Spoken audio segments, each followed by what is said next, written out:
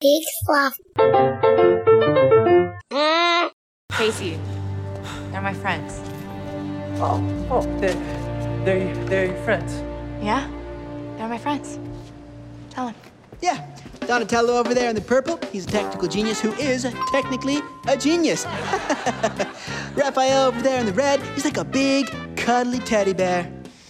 If big, cuddly teddy bears were incredibly violent. This is Leonardo. He's in the blue, fearless leader, silent but deadly. And I'm Michelangelo, sporting my signature orange. I'm a triple threat, brains, brawn, and obviously a dazzling personality. Ladies like to call me Mikey. Are you done? Yeah.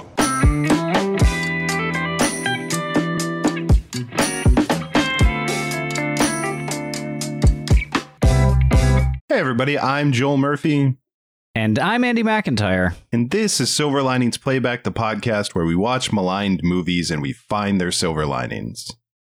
And we are wrapping up April, which means we're wrapping up Ninja Turtle month, which means we are doing the most recent cinematic Ninja Turtle release, Teenage Mutant Ninja Turtles Out of the Shadows.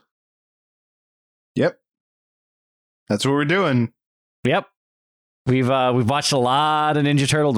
Probably some might say too many Ninja Turtles movies in close succession for men in their 40s with no children, but I would agree with those people. We definitely watched too many Ninja Turtle movies. Yeah, I don't think my brain knows how to process all of the Teenage Mutant Ninja Turtles movies that we've watched. It's a lot of them. And you know, we've watched fully live action with puppetry. We've watched computer generated imagery, and now we've watched a mix of both. Yeah. So all the types of turtles. Yeah, I mean, we didn't get hand-drawn, but there is no hand-drawn feature-length movie. There's just... That's true. Well, there's just the cartoons. Actually, technically, I guess there's that Batman versus Ninja Turtles movie, but that's true. I wanted to do that one, and I pitched it to you, but you told me it wasn't maligned. Apparently, it won all of the top awards at Sundance. So. Yes. It was that and Coda were the darlings of Sundance last year. Yeah. So we can't do that one because it was too good. But yeah, so we covered everything else, and we snuck in along the way the Coming Out of Their Shells tour. Which is way more power ballads than you would expect from the type of music that showed up in the Ninja Turtles movies. They go hard. They do go hard. But yeah, so this is the Michael Bay produced because at some point, and I don't know what the meeting was, somehow the powers that be in Hollywood decided that all of your 80s nostalgia cartoons, Michael Bay makes those now. Yep. So, I mean, sure, why not? The Transformers movies, who we could do a whole month on, we will. Made a boatload of money. Yeah. Just astronomical amounts of money. Is the Orson Welles one maligned enough to do? I hope so, because yeah. I would love to talk about that. It should be if it's not. I know we're just pitching future months, but I would love to do that. I would also love to do that G.I. Joe movie that is so seared into my brain. The 1980s G.I. Joe movie that I mostly consumed. If you remember this, they turned it into a series. I think it was like a 5-part. They broke it up into 5 half-hour episodes. Yeah, that were hosted by the real Sergeant Slaughter. Yes. Yeah, which is the preferred way to watch the G.I. I like to watch movie. Everything with Sergeant Slaughter interstitials, if at all possible. Man, if we could get him to do that for this show, I think that would be fantastic. Yeah, I bet we could. Probably now. Yeah. You know, who knows what? I mean, we know he's listening. Yeah. So if you're listening, Sarge, hit us up. 10 Hut. 10 Hut. Anyways. So, this, dyad of movies, the 2 Michael Bay produced Teenage Mutant Ninja Turtles movies, were maligned out of the gate because they were full of rumors. Well, partially because of the ill will from the Transformers series. Yes. And there was rumors that they weren't going to be mutants and they were going to be like aliens that kind of look like turtles. And none of that ended up actually happening either. That was the plan and they kiboshed it after, a poor response to it, or they're still Mutant Ninja Turtles. Well, and what's funny is that the clip, it's not in the actual clip that we played at the top, but in that scene when Casey Jones first meets them, they're actually kind of almost like trolling that internet response in that Casey Jones assumes they are aliens, and then Right. Michelangelo makes fun of him by pretending to be an alien at first before doing the intro that has sound effects and like an audience laughter for some reason. I just thought it was my own laughter for how hilarious and witty all that dialogue was. I mean, he's exactly like a teddy bear, except not. Ka-ching. That's good. Gold. That's good. Good joke. Can I take umbrage with a different description of a turtle in this movie real quick? Oh, I know exactly. And yes, you can. Yeah. So there's the opening part where Yeah. they're giving titles for all of them. And the one for Raphael is the muscle. That's not the one that I thought you were going to malign. Which one are you going to Interesting. malign? Well, just like because it doesn't fit the pattern. So it's Donatello is the brains. Makes sense. Leonardo is the leader. Mm-hmm. Raphael is the muscle. Yeah. And Michelangelo is the pizza lover. Oh, yeah. No, I had no issues with that because he is a pizza lover. So No, that is accurate, but it doesn't fit the mold of everything else. I think in the previous one they established that Raphael was actually the toughest of the turtles. He is the biggest too.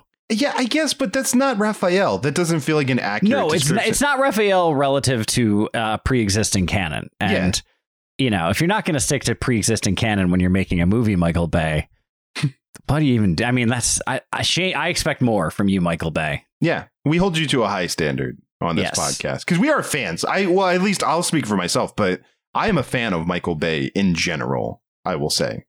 I don't think he's batting 1,000, but I'm a fan of his approach to movie making, which is excessive and ridiculous.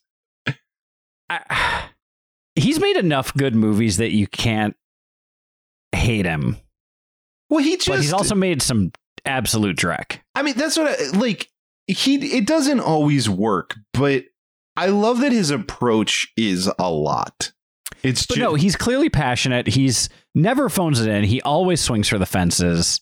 And, you know, the best home run hitters also tend to have the most strikeouts. Right.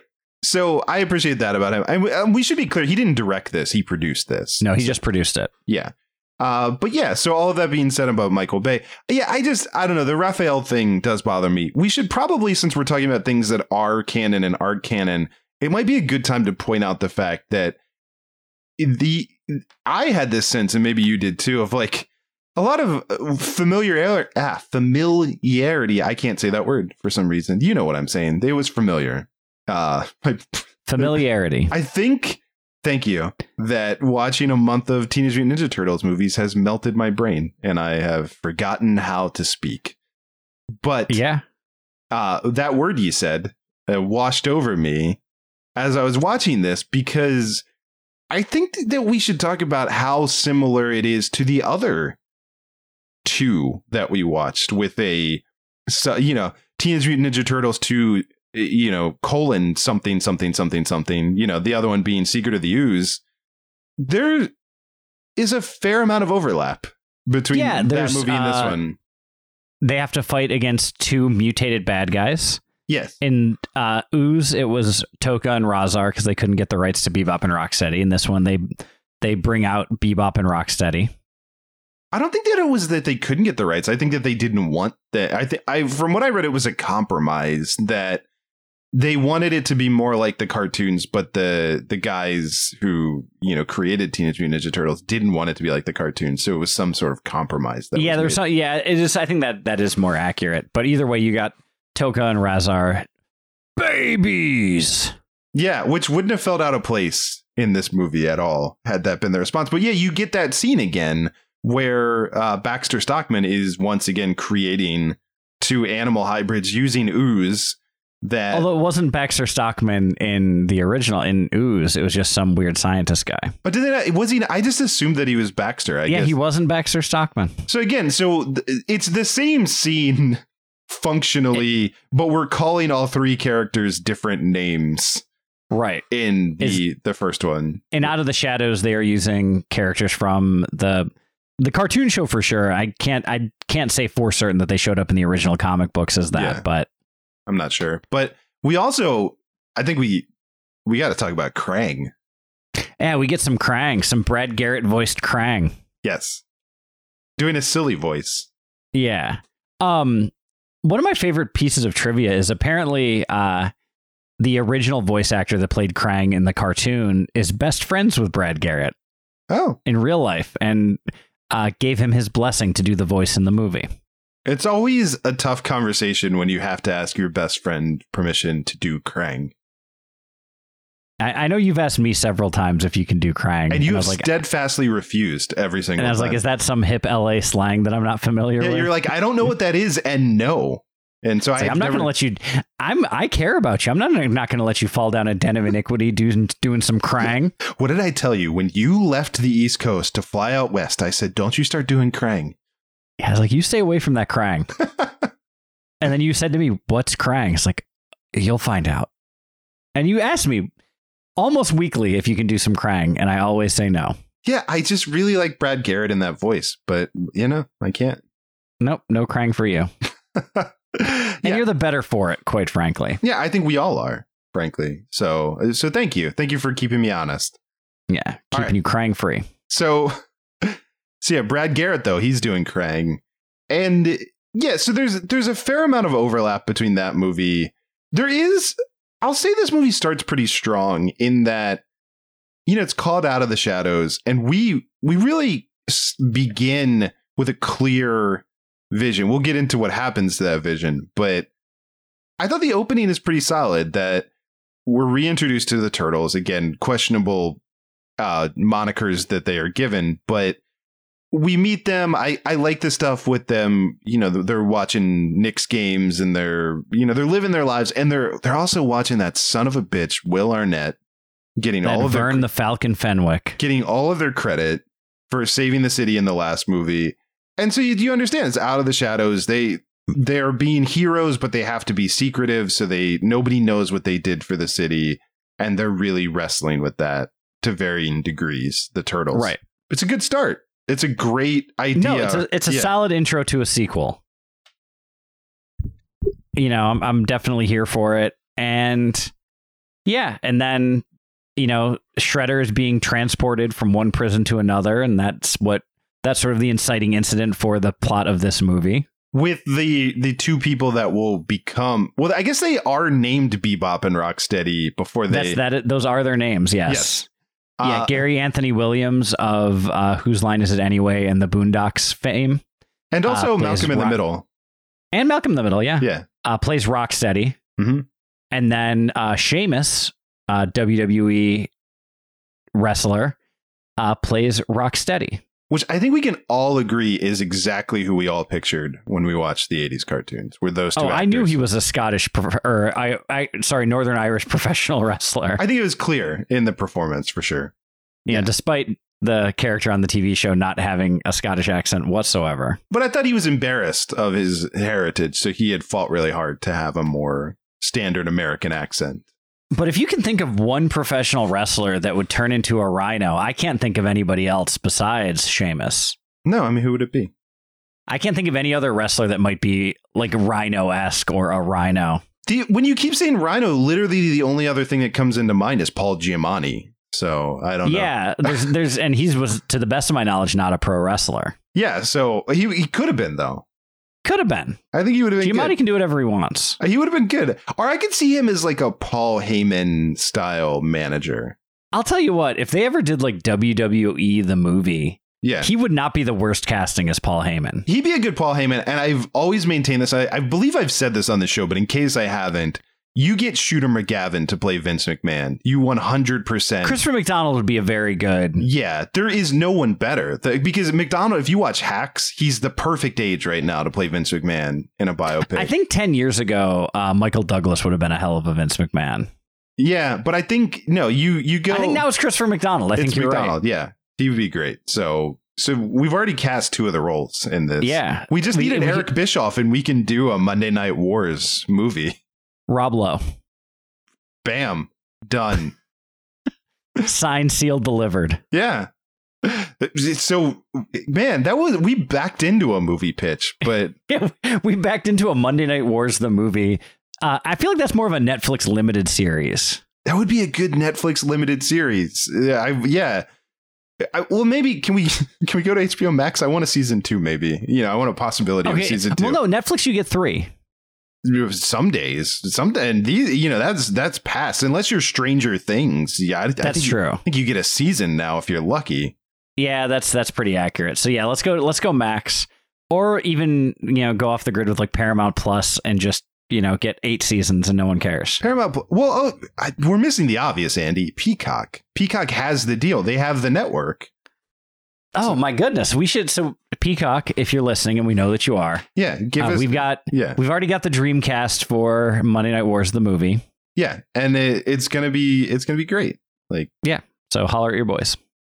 That man, what's that one actor's name? Did you watch Lodge 49 by any chance? No. There's an actor that was in Lodge 49 that was perfect casting for Stone Cold Steve Austin. So we got to get him. Great. It wasn't Wyatt Russell. I know everyone's thinking that it's Wyatt Russell, but that's not who I was talking about. It is Eric Allen Kramer. This is a visual medium, but look at that man. And tell me that's not Stone Cold Steve Austin right there. It is Stone Cold Steve Austin. That was all I thought when I watched Lodge 49 is I was like, that guy looks like Stone Cold Steve Austin. So. Yeah, and then we can just get one of the guys from Young Rock to play the Rock. Yeah, the Rock's already doing the work for us of casting all the young Rocks that we would ever need. Yeah, so we're all good there. It's holler at your boys. We just need a Kevin Nash and a Scott Hall and a Hogan. Yeah. I mean, those are really probably a Sting. Probably Sting, but Sting's easy because that's face paint, so it doesn't even matter true. If you cast as Sting. He's just going to look like the Crow. Yeah, he just put the face paint on him. Yeah.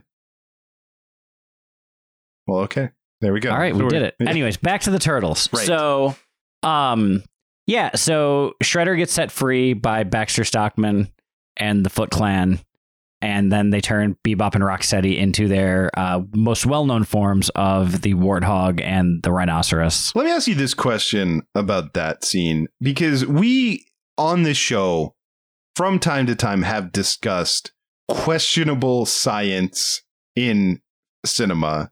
How do you feel about Baxter Stockman's explanation that the reason that they turned into a warthog and a rhino is because there is a latent animal DNA link inside all of us that, when reacted to ooze, comes to the surface?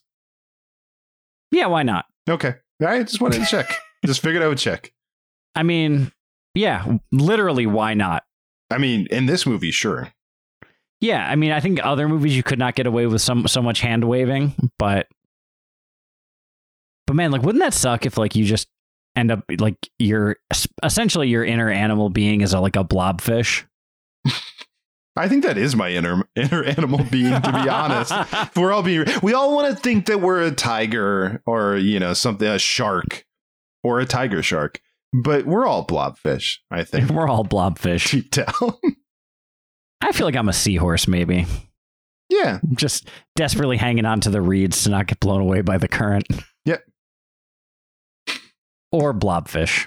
I wouldn't mind turning into a pug. Having a pug, it seems like a good life. Yeah. I mean, you do. I've heard you talk about how you also wish you were a loaf of bread, so that all checks out. Yeah. Pig, dog, loaf of bread. Pig, dog, loaf of bread.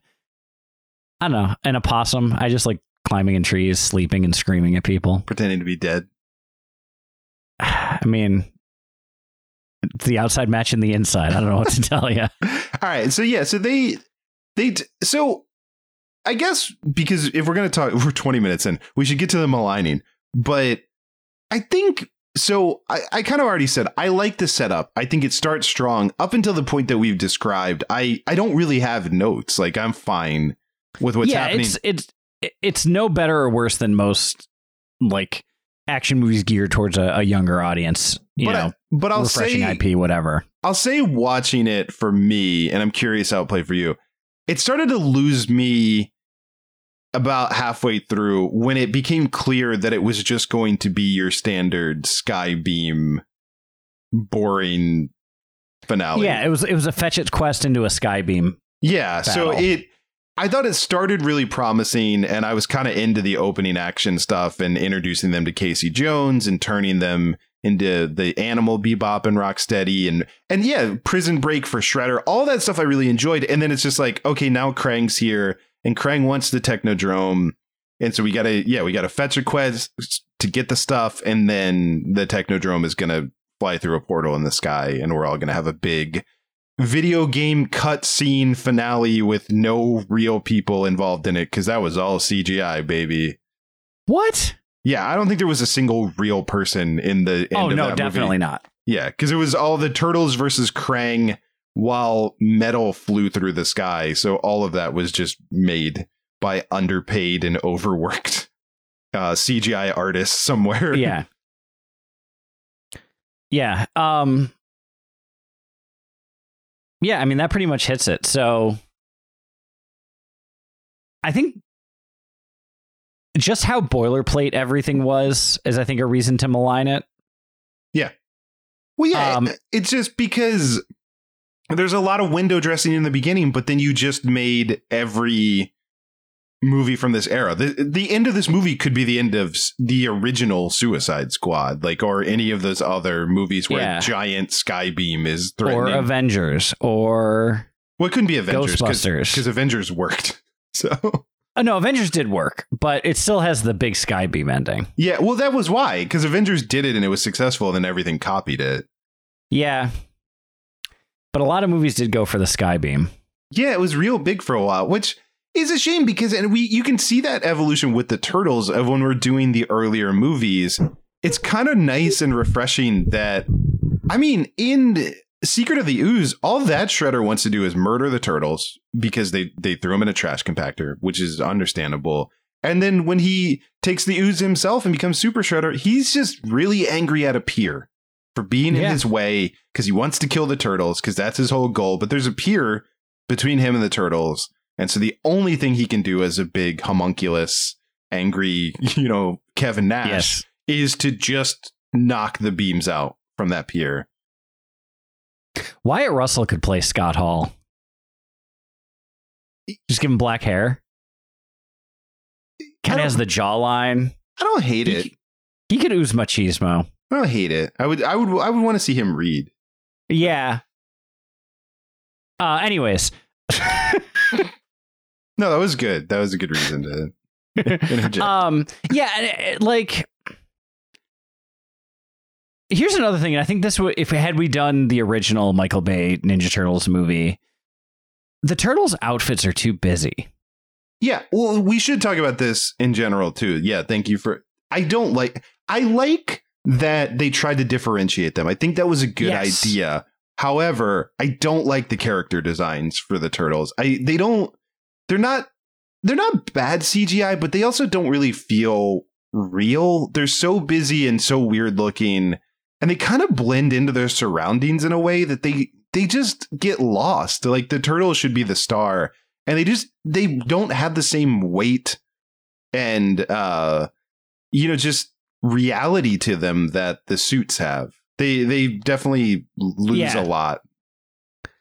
And like, the fact they try to do this sort of humanoid CGI thing, there's a definite uncanny valley thing happening that doesn't always happen with CGI characters in, mixed with live action movies, because that's almost every movie nowadays.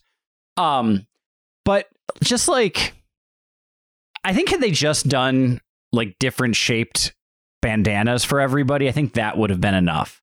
They have the different bandanas, the different weapons. That's enough. But like, Donatello has the glasses and all the like video game controllers all over his body. They're too busy. Yeah. There's way too much on them. Some of them are wearing shorts. Some of them aren't. Yeah. Which is weird, because do they need shorts or do they not? Right. But like, there was little things like like some of them had tattoos. I think that's not a bad choice. Or like had like the paint on the shell. Like, I think that's kind of a cool way to differentiate. Well, okay, but let's explore that, because I think that's what we do on this show. So some of them have tattoos. So there's a few things that we need to address right from the start. They're teenagers. So if they're going to a tattoo parlor, did Splinter have to give permission? Did he have to sign something for them? Or did they not go to a tattoo parlor? Are they like prison tattoos? Are they giving each other tattoos in the sewer? I think that's the more likely situation. Yeah, because, well, it would have to be in some ways, right? Because they're hiding. They're in the shadows. They're not out of the shadows yet. So which Ninja Turtle is giving prison tattoos to the other Ninja Turtles? Donatello? Just because he's he's definitely involved. This is what I would guess. Probably made the tattoo gun, and Michelangelo probably did the tattooing. Exactly. That's exactly what I was going to say. That's the right answer. Like, you definitely need Donatello to make sure that no one's getting an infection, that the tattoo gun is sterile and safe, and to create the ink and all of that. He's overseeing it for sure. But Michelangelo is doing the actual inking, I think. Yeah, I think that's right. Yeah. Okay. All right. I'm glad we settled that. That was important. No, we figured that out. Yeah, that was a must. It felt important. But yeah, just part of the thing with the Turtles, I think part of their charm was that the only differentiation was the colors. Yeah, well, and it wasn't even that in the comics, because the comics didn't have color originally. So that was added by the 80s cartoon to differentiate them, because there originally was no way to tell them apart. And yeah, I do think that's nice. I think there's two problems of, like, they did too much to differentiate them, but I also just don't like the character designs. I'm just not a fan of how they look. Yeah, no, I'm not a huge fan either. Yeah. They just... Oh, go ahead.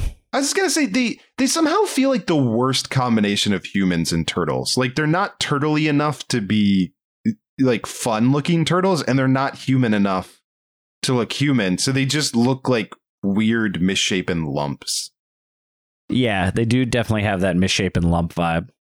The other thing I think is pretty interesting is that just the fact that they didn't get celebrity voices to do the turtle voices, I just find that surprising. I like it, though. I mean, they probably just saved money, but I mean, I'm fine with it, but I'm surprised by it. I'm actually saddest about, because we've been tracking this month. It's our least from the Bronx Raphael. Like, he still kind of has a deep voice, but he doesn't really have the, "Hey, Leo, I'm walking here. Hey, why you busting my balls?" Like, I feel like we lost something there. Yeah, Raphael having the thickest New York accent kind of worked. So you can tell that it definitely is fascinating that through all the iterations, it definitely seems like the 80s cartoon imprinted on everything, and that it created some kind of expectations for how everyone sounds. Because they all have neutral accents in this. And Michelangelo doesn't have the kind of California surfer accent that he tends to have in the 80s cartoon, but he still has a lighter, softer, like higher pitched, softer, more playful voice. Raphael has a gruffer voice. You know, Donatello has some kind of nerd voice. And then Leo has the who the fuck cares? He's boring voice. He's the Cyclops of the Ninja Turtles. Really is. It's really funny that having watched all of these, you kind of realize he's just the leader because he says that he is. He displays no clear leadership in any of these movies that makes him worthy of being the leader. The closest one is TMNT, the animated one. Yes. So that's actually part of the story arc, is he an effective leader? But that movie also starts with him having bailed on the other turtles. Right. So to train. Yeah. To be a better leader by bailing on the people he's supposed to lead. You can understand why he needed the training. Yeah. Because that was like lesson 1. He showed up and they were like, "Well, don't bail on them." And he was like, "Damn it. Well, I already paid the bullshit. Yeah, I already paid for the training. So can we do the rest of it?" Yeah. I mean, if I had known that was step 1, I wouldn't have even come to the training. So who's conning who here? Seems like that should be in the brochure. I mean, the fact that you had this training far away, that's kind of on you. Yeah, I absolve myself of this. Yeah, I think like there was a lot of miracle tech that Donatello invented that was just lazy, I guess. Yeah. Like that April O'Neil, Megan Fox just had to walk near people. No, hey, she didn't just have to walk near people. She also had to wear wigs and try to seduce Baxter and then change clothes in a gift shop to a sexy schoolgirl in order to get close to the other guy for some reason. There was layers to that plan for sure. No, you just described it. No, it was literally just that. Yeah. That scene was weird. Well, I also love the note that rightfully Baxter is skeptical when she first approaches him as Megan Fox and is like, "Hey, can I join you at this table?" It's blonde wig, librarian glasses, Megan Fox. Well, right, but she approaches him and she's like, "Hey, can I sit down and talk to you?" And he's kind of like, "I think you have the wrong person." And then she's like, "No, I don't." But then he just immediately is like, "Oh, well, she says she doesn't. Okay." You know, I mean, it's Baxter Stockman. What's he gonna do? Try to sleep with April O'Neil, apparently. Yeah. But yeah, and then like she takes off the librarian glasses, takes off the wig, and then changes into Britney Spears' outfit from the "Oops, I Did It Again" video. Yes, which even just stealing stuff all through the gift shop in Grand Central Station. It does not pay for any of those clothes. Also, for some reason, and the in titles that are animated, that's how they animate her, is in that outfit. Yeah. Okay. Yeah. But I think those are the reasons. Yeah, I mean, this movie is very unmemorable. Would you say that it's the least good of the four that we've watched this month? Like, would you put it fourth? I would put it third, I think. Above TMNT 3? Yeah. That probably feels right. I think I go TMNT animated, Ooze, this, and then 3. Yeah, because I think that's the question. Is this better or worse than 3? Because 3 is not good, but it at least, I think it took a bigger swing, to call back to Michael Bay again. I think 3 was trying harder. It was trying something different, but yeah, it was probably least successful. Yeah, I mean, this was every episode of the 80s cartoon. This does feel the most like the 80s cartoon. I mean, and that's evident because they do an updated version of the 80s cartoon theme song in the end credits. Mm-hmm. Yeah. And that made me smile because I love that theme song. Yeah, the fact that the other one shied away from it is disappointing because it's a bop. Like, it's a certified hit. Yeah. So yeah, it's clear that this wanted to evoke that cartoon as much as possible. And I think that's a good instinct. Yes. But yeah, it gets real lazy in the end. I think that's the big thing, that it kind of tapers off. It feels like they wrote a first act and then they started writing the second act and then they're like, oh shit, this thing's due in a week. Right. So I don't know, just do what every other movie. They just popped in like 3 other modern action movies and we're like, just do parts of that. This is another wonderful bit of trivia, but Chuck Lorre wrote the TNMT theme song. What a Renaissance man Chuck Lorre is. I know. That's how he sort of first started getting his foray into the entertainment biz, was writing TV themes. And he wrote the Teenage Mutant Ninja Turtles theme before doing like 2.5 Men and Big Bang Theory and all the other great shows that everyone loves. Okay, one more pitch. So we're going to do the mini series about the Monday Night Wars, but Peacock, if this sweetens the deal, or if you want to pass, this one's open. So Netflix, you can have this. HBO Max, you can have this. We do a 1980s sort of Mozart Salieri rivalry thing with Chuck Lorre and Alan Thicke competing to write theme songs and seeing who the best theme songwriter is. And playing Alan Thicke, Christopher McDonald. There it is. See, like we're just gonna lock him into like a three show deal, like an overall deal with our company. Yeah, I think both are good. I have no idea what Chuck Lorre looks like, so to me that casting's wide open. Yeah, Paul Giamatti, why not? Dude, yeah, Giamatti. So like, yeah, we're gonna get you a lot of. You're gonna be Paul Heyman and Chuck Lorre. It has the same cast. It's like when sometimes Broadway shows will have like they'll do 2 shows with the same cast, like sort of concurrently. It's the same thing. It's the Monday Night Wars and it's also the In the Thick of It. It's our Ryan Murphy American Horror Story deal. Yes. Yeah, like we're just going to use the same players over and over again. I love it. Yeah, and the title of the show, In the Thick of It, Thicke. Wasn't that? He's going after Adam Thicke. That sounds Alan like Thicke. a reality show about Alan Thicke. Maybe he's dead now, so it can't be. But Yeah. And his son's a monster, so we're not going to give that any credit. Yeah, but we could have fun with that in the show. There could be like a little, like the Omen subplot where there's just an evil little child that's like hanging around. That's Robin Thicke. Yeah. All right, so what's the silver lining of this movie? Laura Besides fucking Laura Linney. Linney. It's Laura fucking Linney. You knew that was God. the. Oh, I knew. As soon as I saw her, I was so excited to see Laura Linney.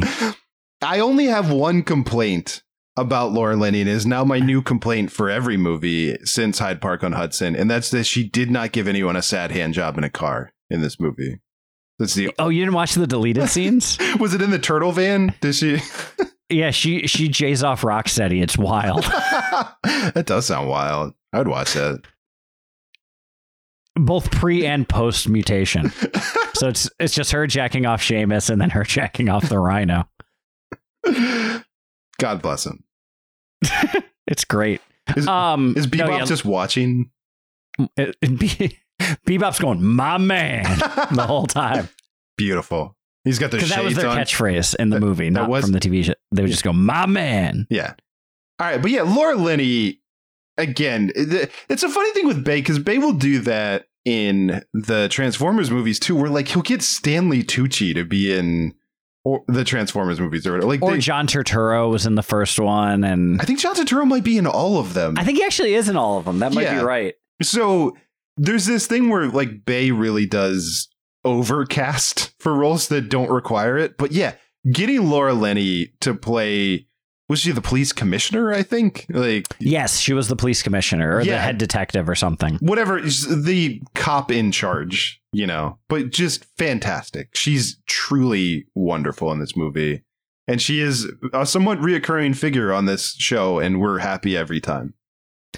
Yeah, I love Laura Linney. She's always been one of my favorite actresses. I think she gave this movie the performance it deserved. Like, she didn't phone it in. She took it seriously. And she added a real threat to the film, because like once she showed up and she sort of had this, I'm going to get to the bottom of what's happening. People aren't being honest with me. What's going on? When the turtles show up and she and the other officers see them for the first time, that scene works because of her, I think, the way that she's playing it. That's a good scene. Like just you called it Out of the Shadows. When they come out of the shadows and they're, cops are drawing guns on them, and then April and Casey Jones have to get in between them. It's good stuff. Yeah. I think the action was pretty good. I mean, not all, it didn't all work, but like, I felt like the introductory, like kind of run through the city scene was really cool. And how they got to the Jumbotron in MSG. I thought the chase, the street chase where they broke Shredder out was a really good scene. Yes. That's what I'm saying. This movie's front loaded. That the beginning is really good. I really liked all the basketball stuff. I thought that was really good. Like when them getting the pizza and then getting to the rafters. I liked them dropping the pizza on the court and, having that kind of disrupt the game and sort of make it so they couldn't hide. All that stuff is good. Yeah. All the early action was good. The prison break, man, that was a solid prison break for sure. Yeah, and like I thought using bringing the turtle van, that's something that could have seemed out of place in any movie, but like it didn't feel. It felt like it fit in the world. They made it like not seem cheesy, and it's really cheesy. They did go a little to your point of like the way that the turtles looked. I thought there was a little too much happening with the van. Yeah, but yeah, I love seeing the turtle van. That was cool. But, and at the same time, though, like the stuff in Brazil, like that just seemed a little like we need more time in this movie. That's when it started losing me, was when they went to Brazil. I feel like from Brazil on was a less enjoyable movie than everything before it. But even like the Krang fight at the end, I still liked. Like the actual like 4-on-1 fight with the Krang bot thing. I did too, but I didn't like Krang betraying Splinter and just like taking Splinter. Shredder. Yes, I always do that. Their names are too similar. That's if I can have one note for the creators of Teenage Mutant Ninja Turtles who don't take notes because they're, I assume, billionaires at this point. Probably. But yeah, those names are too similar and they're easy to mix up. But no, Shredder just like not being involved in the end is kind of a bummer, especially after you break him out of prison, just to have Krang be like, no, I'm betraying you 5 seconds after he just betrayed Baxter Stockman. Right. I like Tyler Perry as Baxter Stockman. He's a good Baxter Stockman. Yeah. I thought he was good. I thought Steve Amell was good. Like, I thought it was a solid Casey Jones story arc in this movie. Yeah. He's the prison guard who they escape on his watch. So he wants to be a police officer, but can't get in. So it kind of, I think out of all the retconning and sort of things they make up for backstories of characters, that his is maybe the most successful in these Bay films. That works. It kind of explains a character that just has a hockey mask and a hockey stick and beats people up. I think it's a good backstory to give him, that he wanted to be a cop but couldn't. Yeah. And then Megan Fox is in the movie. Look, Megan Fox is fine. She is. Like here, like I think we all think she's a worse actress than she is too. She was good in New Girl. I don't actually have anything against Megan. I will not badmouth Megan Fox. So don't. No, but I think there's this idea that she's just, a pretty face and just sort of like sex appeal, yada yada, which she is all of those things. But she's not a bad actress. I think she's a good actress. I think she has comedic timing. I just think she hasn't been asked to do a lot. She's usually asked to be sexy and dress like Britney Spears while holding a phone near a guy. Right. But yeah, I mean, we've wrapped up Turtle Month and we're probably not the better for it. There's a lot of turtles. Look, like these movies are all maligned. I think every single Teenage Mutant Ninja Turtle movie that has ever come out has been maligned, but they are except for Ninja Turtles versus Batman. Except the one versus Batman, which won Sundance. But they're a juggernaut. You can't stop the Ninja Turtles. You cannot stop the Ninja Turtles. I saw they're making a video game that looks like Turtles in Time that has that like retro, was it 8-bit or 16-bit or whatever graphics. That's a side scroller.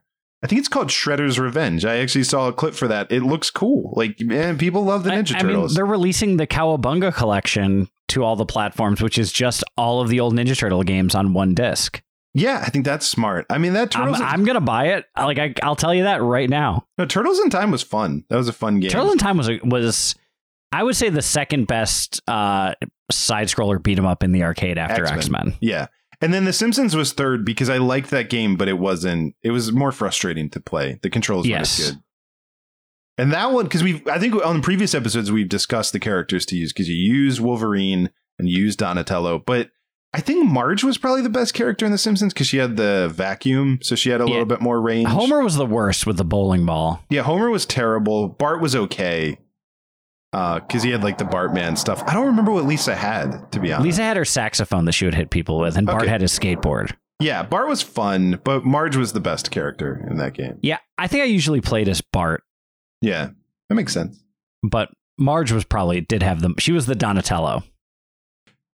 In both like ability and personality, Marge is the Donatello of The Simpsons. Let's do that real quick. This is a good thing that we don't need to do, but now that we've brought it up, and we'll just say that Maggie is Splinter. I think that tracks. Yeah. So I was going to say she's the Turtle Van, but that's okay.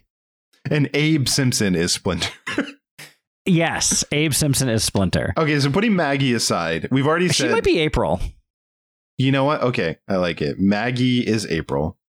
So now we've said that Marge is Donatello. I think Bart's Michelangelo. Bart's definitely... Because he's a party dude. Yeah. Yeah. But he's also quite rude. Yeah. So I think So now, well, this gets interesting because now I'm actually wondering maybe Lisa is the Donatello of The Simpsons. I think Lisa's the Donatello. I think Marge is Leonardo. Yeah, Marge is Leonardo, but that's unfair to Marge because Marge is a great character. Unlike yes, Leonardo. Marge is awesome. But she's Leonardo. Raphael is definitely Homer because he's the muscle. Well, he's the muscle, but also there's clearly love between the two of them. He is often going rogue in doing his own thing to undermine the true leader that is Marge. And then Bart's a party dude, and Lisa's the responsible smart one. So she's Donatello. And Donatello. Mr. Burns is Shredder. Mr. Burns is Shredder, which makes Smithers Baxter Stockman, I guess. I mean, that goes without saying, right? Yeah. That's the easiest one. I know you'd think it was Frink, but no. They even look alike, Baxter Stockman and Smithers. That's true. And then the Hounds are Bebop and Rocksteady. You didn't think we were going to go that deep, but we did. You thought we were going to go Lenny and Carl were Bebop and Rocksteady, but no. Yep. So we did it. That's what you didn't know it at the time, but that's what we were setting out to do, is figuring out which Simpsons character is which Ninja Turtle. And it took us a whole month and watching all of these movies to really. And there's no other way to have done it. You let us know, but it's too late because we already did it. But if you can find an easier way to have done it, I don't want to know, because I don't want to have any regrets in my life. Also, you seem like a buzzkill. I'm just going to say it. You don't seem fun. Yeah, you seem like you don't know how to have a good time. Yeah, you're not a party dude. You're really being a real jerk right now, if you feel that way. And I don't trying really to rain on our parade like a dick. What the hell? We give you this show as entertainment. We're trying to do a good job. We watch these movies, we prepare, we talk about them, and you're going to come in here and you're going to tell us that we did it wrong? How dare you? I don't go to where you work. You don't see me at Jamba Juice over in the corner telling you you're juicing that Jamba wrong. No, I don't. I appreciate that you juice the Jamba. Yeah, I'm happy. I don't know how to do it clearly based on what I just said. So I'm happy that you're doing it. If you might be the smoothie king. I can't challenge the throne. I'm just going to get a smoothie. Well, I'm not now. I was going to, but you're being such a jerk. I'm going to go to Auntie Anne's Pretzels instead. Yeah, I'm just going to go to a movie theater and get an icy. Or Wetzel's Pretzels, because they're both in this mall for some reason, and I don't understand. I don't know why, and they're right near each other for no good reason. They seem like they would be stealing each other's business, but they're both have been here forever, so... And this is where they are. Yeah, so I'm going to get an Orange Julius and call it a day. You know what? If Andy's Good day, sir. If Andy's getting one, then I'll get one too, but I'm not happy about it, and while you're making it, I want you to think about your decisions. I'm going to get a pretzel. We'll see you next month. It's May. It's our 2-year anniversary. It's going to be fun. And to play us out, one last song. From the Coming Out of Their Shells tour. And this one, you're not prepared for how funky it is. It's Cowabunga.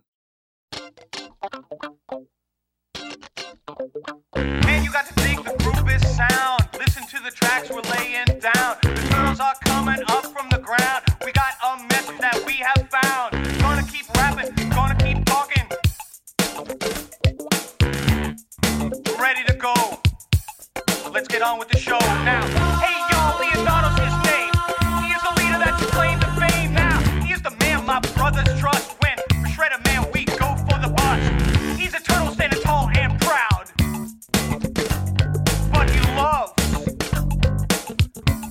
to rock the crowd. So he put down his weapon, he picked up an instrument. Different kind of message is what he implements. And he say you got to keep pushing the envelope. Cause if you don't, you'll wind up a dope. Cause when the going gets rough, the going gets tough, the winners are the ones who say it's never enough. Now, are you listening to what I say? I am still a mutant turtle in every way. But tonight, we come to play.